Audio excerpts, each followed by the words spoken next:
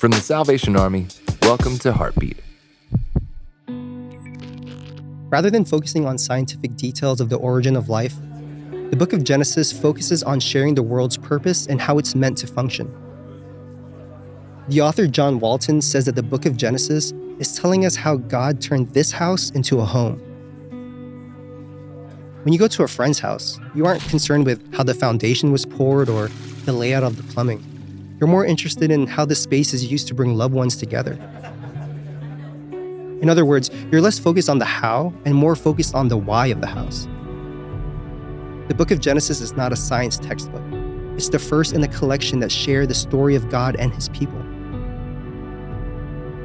For more episodes of Heartbeat, visit salvationarmyradio.org.